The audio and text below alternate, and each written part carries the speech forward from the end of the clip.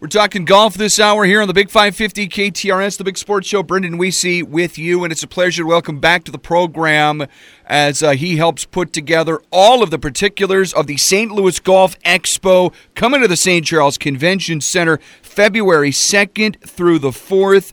Dick Stevens is kind enough to join us again here on the program, and Dick, we're rapidly approaching the St. Louis Golf Expo. I know you're thrilled about it. We're thrilled to have you. How are you?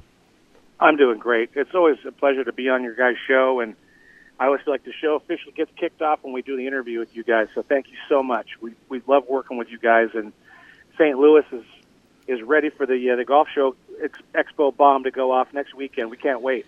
Yeah, and it sounds like, Dick, as we talked here just briefly off the air, this has the makings of maybe the biggest show you've done in terms of space in the convention center for a number of different dealers and companies that come through. You're completely filled, right? Every possible space has been sold out. It is. As we look at it from the exhibit standpoint and the sponsor and interactivity standpoint, the show is a complete sellout. Obviously, we're still selling tickets, so it's not sold out to the consumer to purchase a ticket. But the event is literally busting at the seams. And I'm at the International PGA Show in Orlando as we speak. Golf is just in such a great shape as a sport, as an industry, as a new sport for new participants, which is really the effect of what the COVID-19 virus had on the sport of golf. Has really exploded the sport on a participant level, and we're still enjoying that with St. Louis Golf Expo. We had our show in Indianapolis last week, and if that's any indication where we're headed for St. Louis, we can't wait. It'll be our 10th year in St. Louis. Yeah, I'm looking at the folks that are going to be coming through, dozens upon dozens of folks that are going to have exhibits set up there at the St. Charles Convention Center. So as you kind of get a feel for 2024 right now, Dick, what are the average golfers? What are they most looking for, and what do you think you can match them up with as they come through the St. Charles Convention Center next weekend? What's really cool about the show in St. Louis, and I really mean what I'm about to tell you, it's a real reflection of a consumer golfer. And we do have all the major manufacturers there with our Pro-Am Golf USA testing and fitting zone. So you're going to see all the big brands coming in. So these are products that I'm seeing for the very first time ever today at the PGA show. So St. Louis is one of the first consumer expos in the world that will see brand new equipment. And that's the stuff you'll see from Mizuno and Cleveland and Srixon and Callaway and those big brands. We also have PXG is returning, and they're bringing their giant inflatable indoor swing simulation studio where they fit clubs right there and you go home with them. And then our partners with SSM Health have done such a good job with the wellness program with golfers. Golfers are really seeing their bodies now as the 15th club in the bag. And with amazing opportunities with physical therapy, and if there are some things that you have to kind of focus on with a hip or a knee or a joint, or even just good stretching techniques. You know, when I was a boy, guys like Lee Trevino and Craig Stadler were my idols, and now it's the guys that are like Max Homa and Brittany Lang and folks like that. So it's the changing of the guard, and the equipment that's going to be for sale, both brand new and then stuff that's from last year. We have something for everybody there. We're visiting with Dick Stevens as he helps put on the St. Louis Golf Expo next weekend at the St. Charles Convention Center, February 2nd through the 4th. We'll tell you how to get tickets here shortly. I think you said it, Dick. It feels like, obviously, the young generation, they're getting into the game early. I'm sure we can encourage families, from mom and dad to brother and sister to the young kids wanting to come to this event next weekend, because I think you've got plenty of opportunities for the youngster that's just getting into the game right now. No doubt. And let's face it, that's the future of any sport, especially golf. And I think the future of the 9-hole game has as much promise, as if maybe not even more, than the 18-hole game. Folks of this generation, they have 2 or 3 hours to give versus 5-6 hours. So I think as we're looking at the game, we're looking at golf courses and experiences that are meeting the need of that younger golfer. Still that diehard. We've got plenty for them, but we're really trying to reach out. So when we have these indoor simulation companies that are sponsoring the show, like Next Level Golf and things of that nature, amazing, not for the little kids, but for the slightly older kids. We have a lot of really great sampling. We've got Tanqueray is going to be there with Captain Morgan and with our good friends at Crown Royal and Michelob Ultra and Neutral. So we have all these tasting experiences for people to really enjoy themselves at the show. So when they're walking around, they're having a good time, they're having a smile on their face. And for the young ones, all kids under 12 are free. They get a special passport when they walk in. They walk around the floor, they get the passport card stamps. They take it to the first tee, and they learn more about how to get involved in the game. If they haven't taken a step, we want to play a part in bringing the new kids into the sports and say, hey, I went to the St. Louis Golf Expo, and I got introduced to the sport of golf. That's what we want to be. Dick, you mentioned being out of the PGA Tour down there, PGA show down there in Florida, and by all accounts, that generally that comes first, and then the St. Louis Golf Expo follows shortly thereafter. In years gone by, what have you seen down there right now that you think will be a precursor that people will be talking about at the St. Louis Golf Expo coming up here next weekend? I think continually focusing on new club fitting. That is the new normal. It's not space age. It's not something that has to be only for the wealthy or the uber rich. It's whether you might be looking at just buying a wedge or just a putter or a driver. You just want to put a minor modification into your bag, but to be fitted for this equipment. Make sure it fits your hand. Make sure the flex of the shaft is appropriate, but not just the flex, but where it flexes. The size of the head, the color of everything, the sound of these golf clubs. It's a buyer's market. And then for folks that are on a tight budget, we do have stuff from last year's models and some used equipment too. So anybody can jump into the sport. Our show is accepting. We want this to be a public golfer show. We love the country clubs in St. Louis. I hope they all come. But this is on the back of the 80% of the folks that move the sport. And if anybody who's interested in just good value, go to the homepage, stlgolfexpo.com. We have 9 front door offers that you get when you walk through the front door. Some of them are golf ball sleeves from Wilson. There's a ticket to the Ascension Charity Classic PGA Tournament in St. Louis. Tons of great offers, 4-for-1s, 4-for-3s, range buckets, free samplings, and then if you buy our Players Tour Pass, it's $600 worth of value for $69. We only have 250 of those. Just go right to the homepage, stlgolfexpo.com. You can buy our tickets right on the website, and please join us. It's going to be so much fun down there. We're hoping to get to 10,000 attendees this year.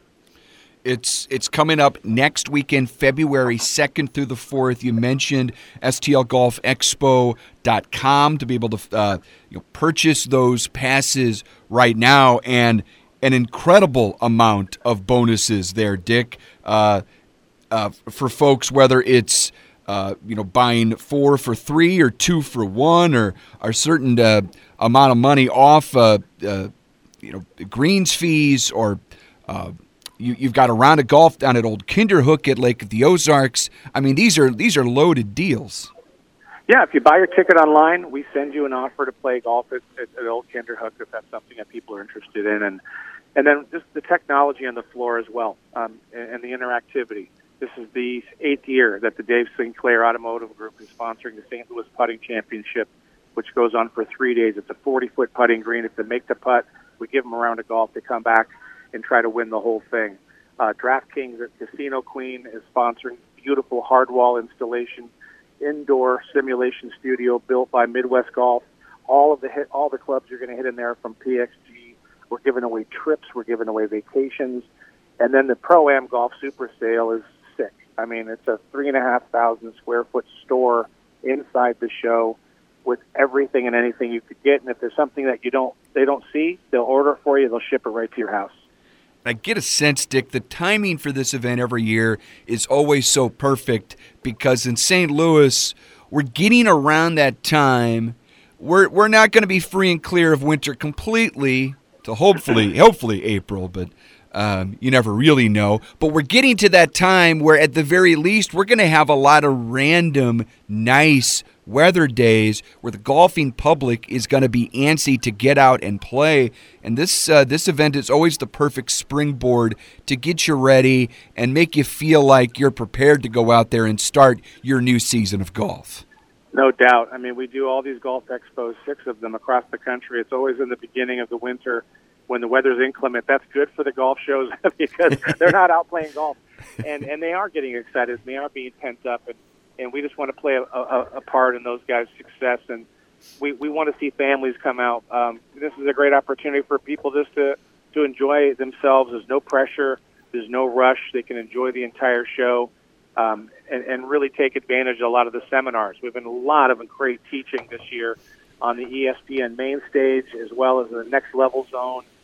We've got a couple of other teaching facilities, and Bushnell is going to be doing launch monitor stuff in there, and MGI is doing power cart demos throughout the show, and just a total hoot. And it's just a great town. Everybody there is so sports-focused. They love their sports, and St. Louis has got a very, very long, rich amateur golf history, and I love that about the market. It's a public golfers market. And we can't wait to see everybody out there, men, women, child. St. Louis Golf Expo, Friday, Saturday, Sunday. If you line up early, you're going to get all the best stuff. So we'll hope to see everybody out there. I'll wind it down with this, Dick. You mentioned, there's 6 shows that you do here during the winter season. What makes the St. Louis golf market so special that we are one of those few that get this show coming through their town? I think that people in St. Louis have a real interest in knowledge of the sport. I'm just shocked every year how much they read up about the golf courses, and they follow these really interesting, great blogs that are St. Louis specific. They know about the golf technology.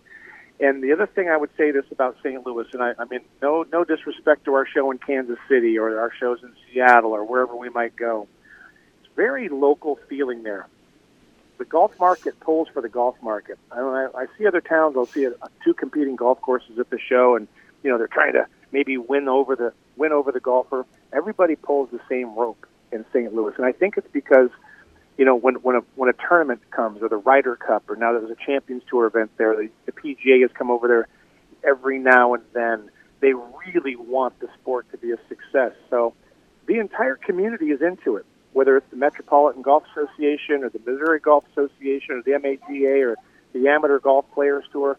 These people are running sport of golf in St. Louis all year. We're there for 3 days, and to see them interact with thousands of people, and they know them on a first name basis, that is the level.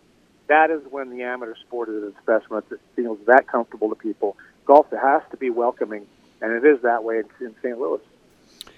Dick Stevens with the St. Louis Golf Expo, February 2nd through the 4th. STLGolfExpo.com to go online now and buy your Players Tour Pass and get inside and get all of the great bonuses and values that come with your pass. Dick, thanks so much for joining us and getting us fired up once again for the St. Louis Golf Expo, and really appreciate your time. Well, you guys have always been there for us. Much appreciated, and we'll see everybody down there the 2nd through the 4th at St. Charles Convention Center. Awesome. Thank you, Dick, so much. Again, that's STLGolfExpo.com. We're talking more golf next. Skip Berkmeyer with me. A lot to discuss, including Nick Dunlap's win as an amateur at the Amex. We'll do it next on the Big 550. A lot happening in the golf world. Skip Berkmeyer with me here on the Big Sports Show on the Big 550 KTRS. Skip, how you doing? Great to be with you, Brendan.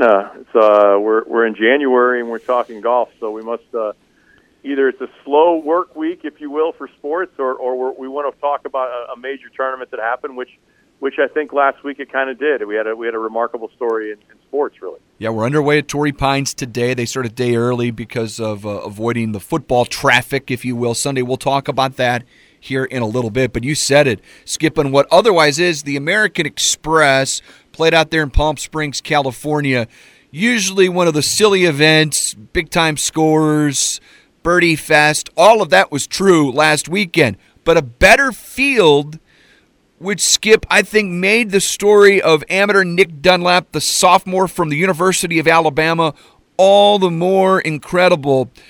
And the fact that he stared down his idol, Justin Thomas, a multiple-time winner on the tour, Sam Burns, in the final group Sunday, and he comes out the winner. One of the tremendous performances I think we've seen on the PGA Tour in a long, long time. And you take a look at all the nuance and circumstances that surrounded, that made Nick Dunlap the first amateur winner on tour in more than 30 years since Phil did it. It's,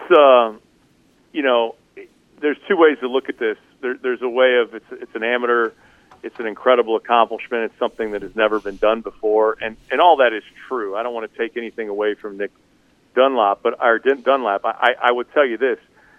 His talent, though, and what he's been able to accomplish in amateur golf, and the fact that he is probably making a seven-figure NIL deal at Alabama, and if you watch him play the game of golf, there's nothing amateurish about it.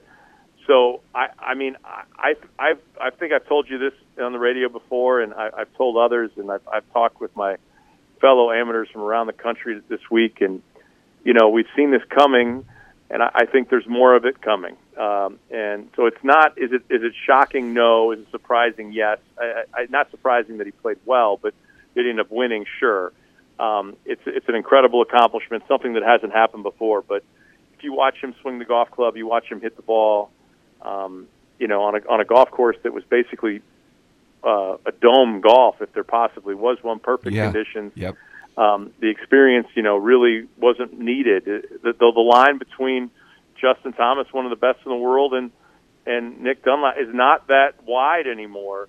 And honestly, as far as he hits it and as solid as he plays, and he might be one of the best putters in the world after watching the U.S. Amateur last year. I mean, while it's surprising because he has an A by his name, just if you looked at him on the range, you would say that's not surprising at all. It's quite a remarkable talent, and I think he's like many, Gordon Sargent and others, he's the future of golf, and I think that's where we ought to be looking at things and not to the past, because it's coming, and it's coming quick. Have you been around Dunlap at all in any of these amateur circles, Skip? Well, in 2022, we play what is called the East-West matches, which is the best mid-ams and seniors from each side. It's a Ryder Cup, so from east of the Mississippi and west of the Mississippi. And part of that tournament, we invite two of the best amateurs in the world, collegiate players that have certain characteristics, obviously highly ranked and well accomplished, but also that are really well thought of amongst their peers.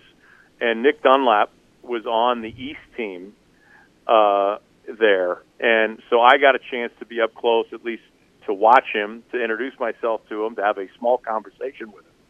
But I got to see how mature in the game itself, you could see it then. As I say this, I think, but it doesn't surprise me, I think there are 50 guys playing in collegiate golf right now that could win on the PGA Tour today, that have the talent today. Not in 2 years, not in 2 months, I mean today. That's how good they are, and how the line between collegiate golfer, elite collegiate golfer, and PGA Tour player is as small as it's ever been.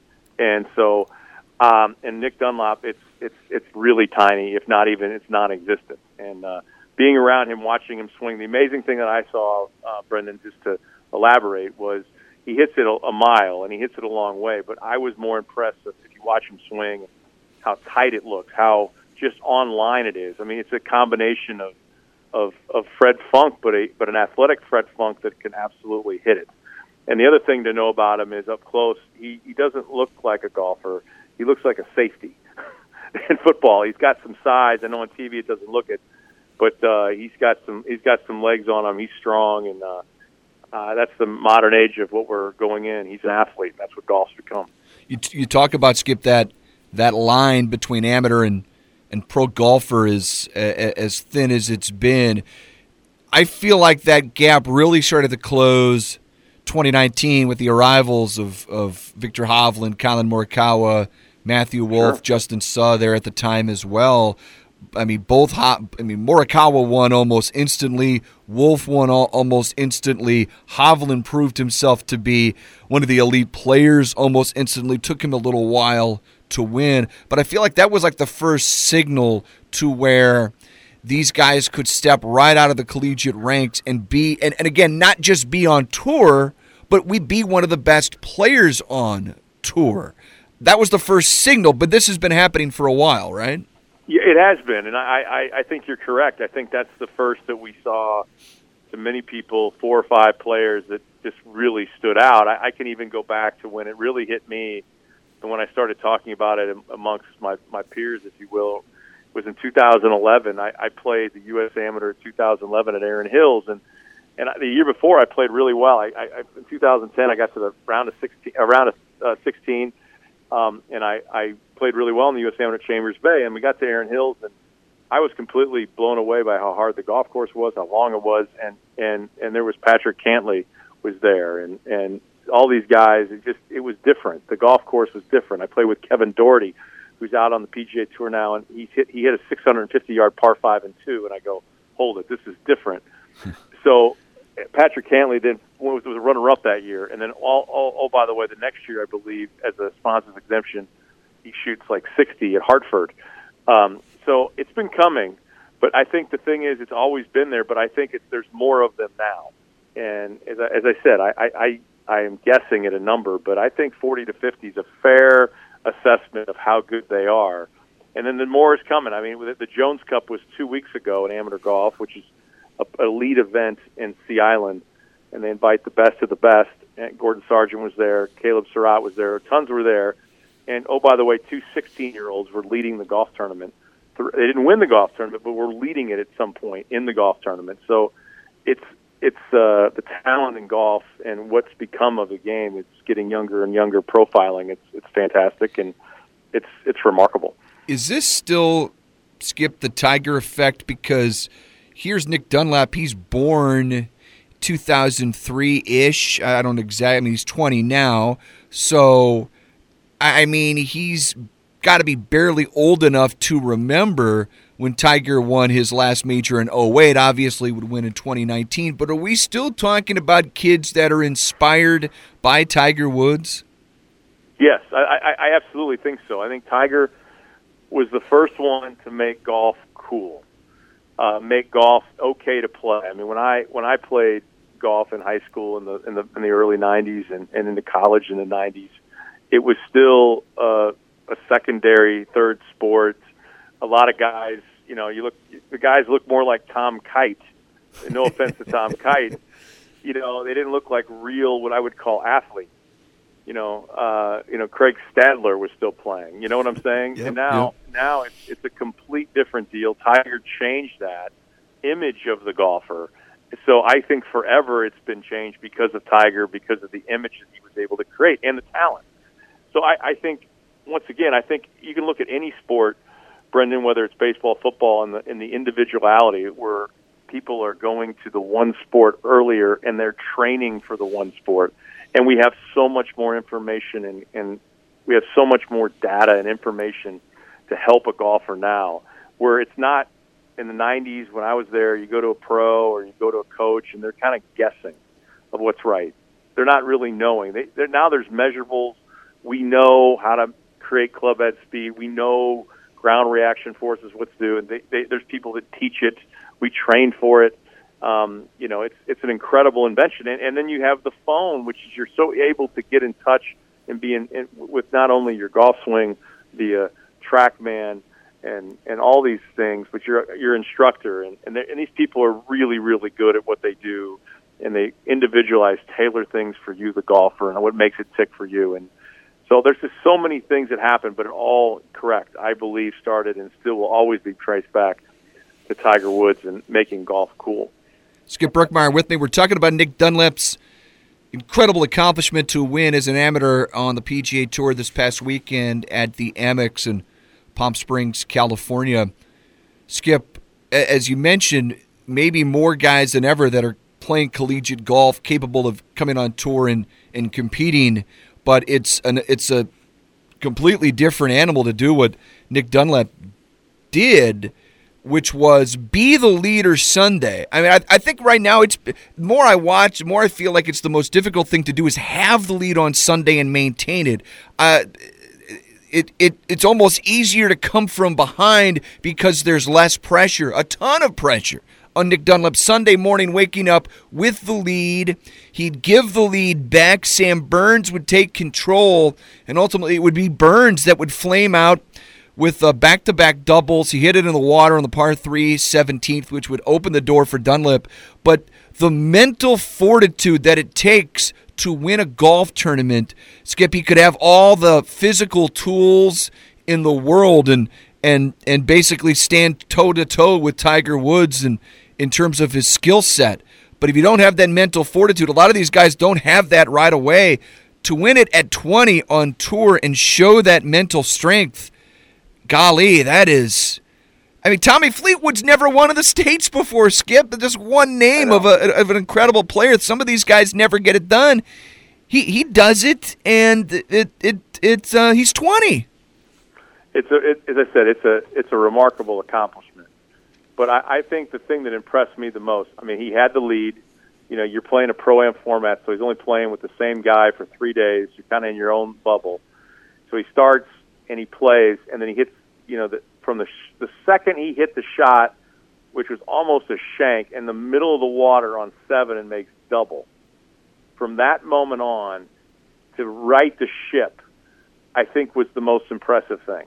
I think certainly starting with the lead, I'm sure he was nervous, but to actually lose it, kind of hit a horrible shot, make a double, and then right the ship, lose the lead, right it, and then hit the shots on the back nine, took advantage, played it like a professional.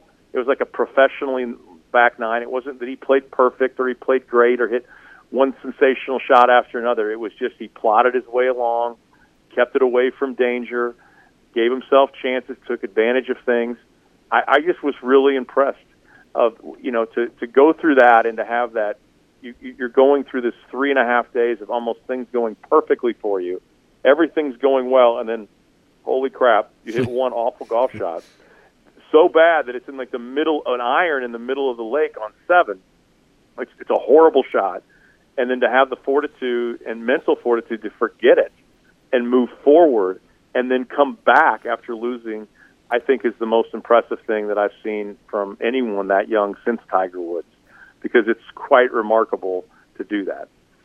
So what does he do here, Skip? He's got his tour card if and when he wants it. I believe, and you can walk us through it probably better than I can, but I think he's got the option to accept the card through the end of the PGA Tour season. He's got his collegiate season coming up, and I think he feels a lot of loyalty to those guys and playing his college season at Alabama. He's got an exemption at the Masters regardless, whether he's an amateur or a pro. He'll be playing Augusta National. But how do you think he's going to play this out, weighing options that include NIL money in college, but then playing all of the big signature events on the PGA Tour that start as early as next week at Pebble Beach?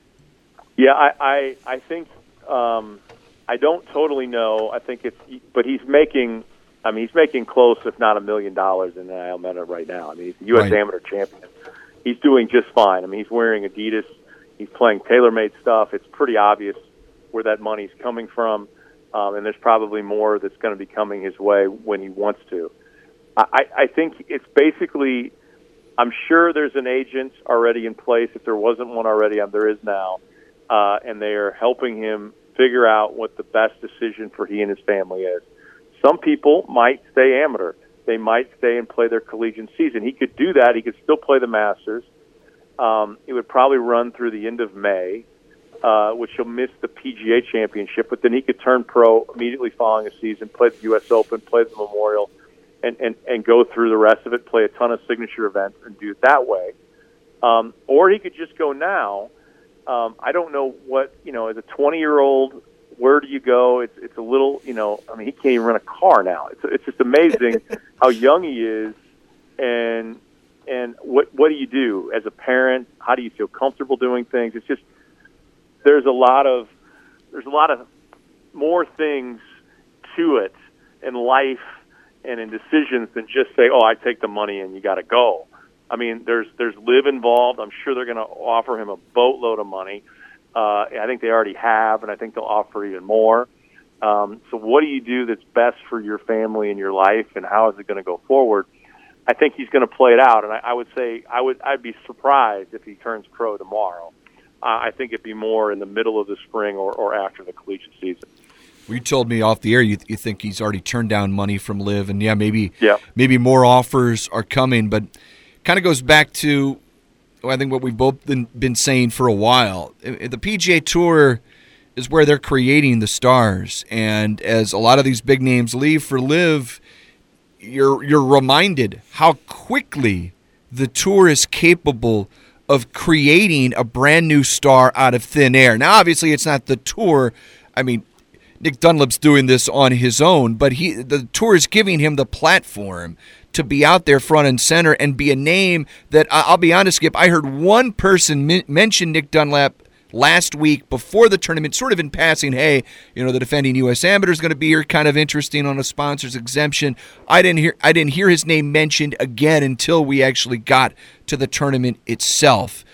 But it shows you again that the PGA Tour, it's gonna be that stage, and we'll probably have more guys throughout the course of the next 6 to 8 months. We always do, that we're not thinking about right now, that suddenly make a name for themselves on the tour. Dunlap's going to be a big one, but it's why I'm a lot less on board with just throwing everything at trying to find an agreement with the PIF, because I know, okay, the John Rahms of the world leave, but the Nick Dunlaps of the world are right around the corner.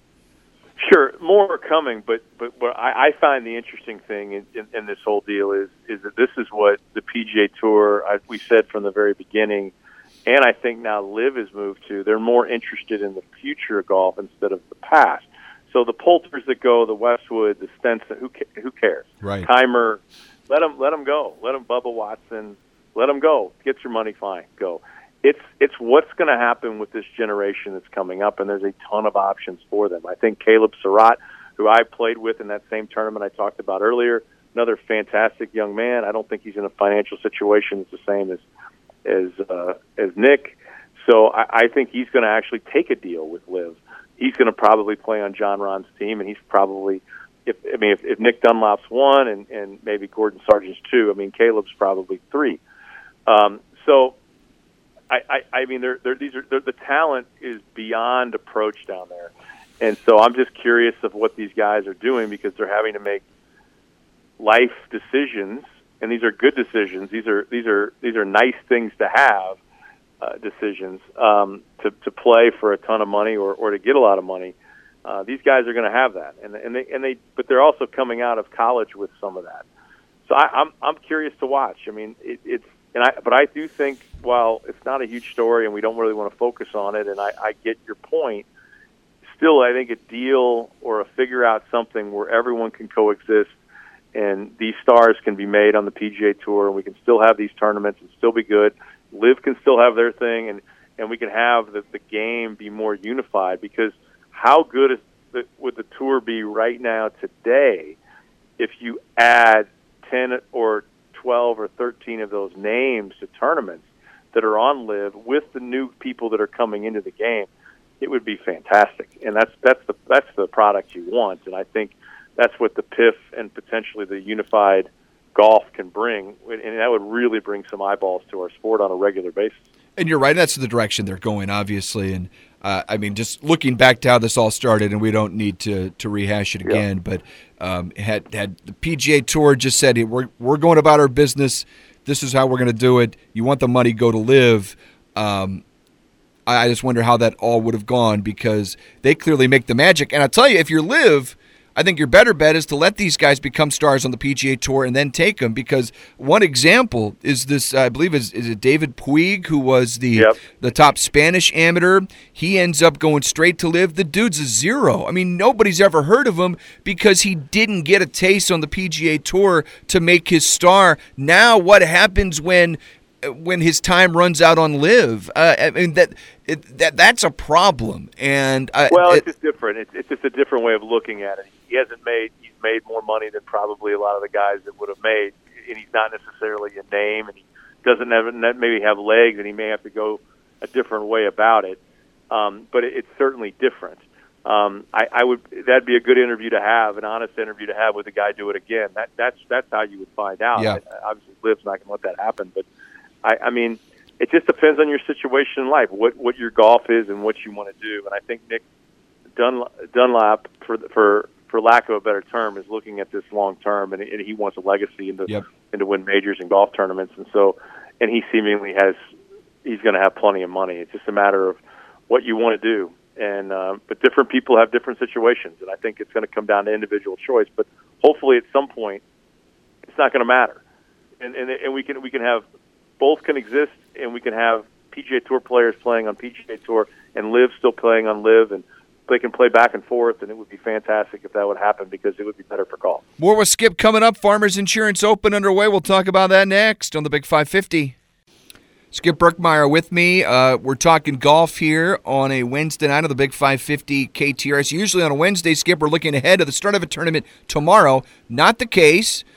Farmers Insurance Open, Torrey Pines, one of the premier tournaments of the year. It always used to feel like, okay, now the PGA Tour season has started with this event. That usually meant because Tiger and Phil would make this their first event of the year, Skip. Doesn't quite have that feel anymore. Again, there are signature events now. This isn't one of them on the tour, but it's Torrey Pines. It's a historic course. It may not be the strongest field they've ever had, but it does sort of signal, all right, golf is back now for real. I do think that. I think last week, honestly, that there's many more people playing in that event. The field was better last week than this week, which is hard to believe that that's the case, but that is the case. But yeah, there's some are using this week to start their American journey, our mainland journey, and some used last week. Some are figuring out the process with what they're going to play. I think Pebble will be a great field next week. Will be a much better field than it's been in many, many years. We're going to see how this West Coast thing. I think San Diego kind of got the short end of the stick, but anyway, I think you will have some things to watch. I mean, Colin Morikawa, Max Homa. You've got top ends, Xander Schauffele. A lot of these guys are Southern California guys. They like playing down there. We're familiar with the golf course, and I'm sure you'll continue to see names that you haven't been. Aaron Eckrout. You're going to see names that you don't necessarily know, but are stars that potentially could be the next wave on the PGA Tour that are young players. And, you really don't look at the leaderboard, in my opinion, until after day two, because they play two distinctive golf courses right next to each other, and they're two totally different golf courses. One, the stroke average is probably around 69. The other one's going to be around 74, 75. It's more like a U.S. Open. They've had tons of rain out there, plays tremendously long. So to me, I don't know how it's going to – I haven't watched a ton of it today, but if you hit the ball a long way and or you play a really good round on the North Course, that'll set you up for the weekend to give you a shot. And but I think you're going to have to move the golf ball off the tee because I'm telling you, it's a long golf course right at sea level. Yeah, long and extra long this week with the rain they've had. They played Preferred Lies, I think, today, Skip. And you said it, two distinct courses, the top 10. Everyone in the top 10 this afternoon played the North Course with one exception. His name is Nikolai Hogard, who actually I think was out earlier than some of the others. And it's split tees, it's two courses, so there aren't distinct AM and PM waves today. But Hogard, I think, was one of the first off this morning. He cards a 5-under on the South Course, which to me is the most impressive round of the day, even though he's looking up at guys like Hideki, Shane Lowry, Patrick Cantlay. Cantlay shoots 7-under today. Hogard's round, the most impressive. And this is one of the guys with the guys coming over from the DP World Tour. He's going to play a lot more now on the PGA Tour this year, and that is a very interesting round from him today. I'm not sure he's played Torrey Pines before, and if he hasn't, it makes what he did today all the more excellent round of golf. Amen. I totally agree, and it's amazing how we talk about last year the Ryder Cup, and we've talked about it before with the President's Cup or the Ryder Cup, the bump that a lot of these guys get early in their, that they're playing in their first one, they get a taste of it, and then they go the next year. I always feel that these guys like I think Sepp Straka, this year, or Hogard, or whoever it might be that have played well in Europe or in other places, and they play on a bigger stage and they get used to it. They come to they're ready. They ascend higher. I mean, Aberg, for instance, was playing well and then he ended up winning in the fall. I just feel like that bump that happens from the confidence from being in that stage and performing always brings good play. And it's not a surprise that he's up on the leaderboard and was up on the leaderboard last week in Dubai, where many would probably had a really good field, and he was in the conversation to win the golf tournament on Sunday before Rory won. So, as I said, I think we don't know really what's going to happen till after day 2, but he certainly put himself in the catbird seat after having a really good round on the South Course, because that's not an easy thing to do. Skip Berkmeyer talking golf with us here on the Big 550 KTRS. Skip, it's always a pleasure, man. We'll be doing this now hopefully a little more often as we get into some bigger tournaments, and seemingly news in the world of golf never stops day to day. There's always something cooking. And I so appreciate your time and look forward to this 2024 season that's upon us. It's coming. We'll be in. I always like the West Coast because it's every day, every week you count it down, and it's that much closer to spring here in St. Louis. Just keep counting it down. It'll be before we know it. Skip, thank you, sir. All right, my friend. See you.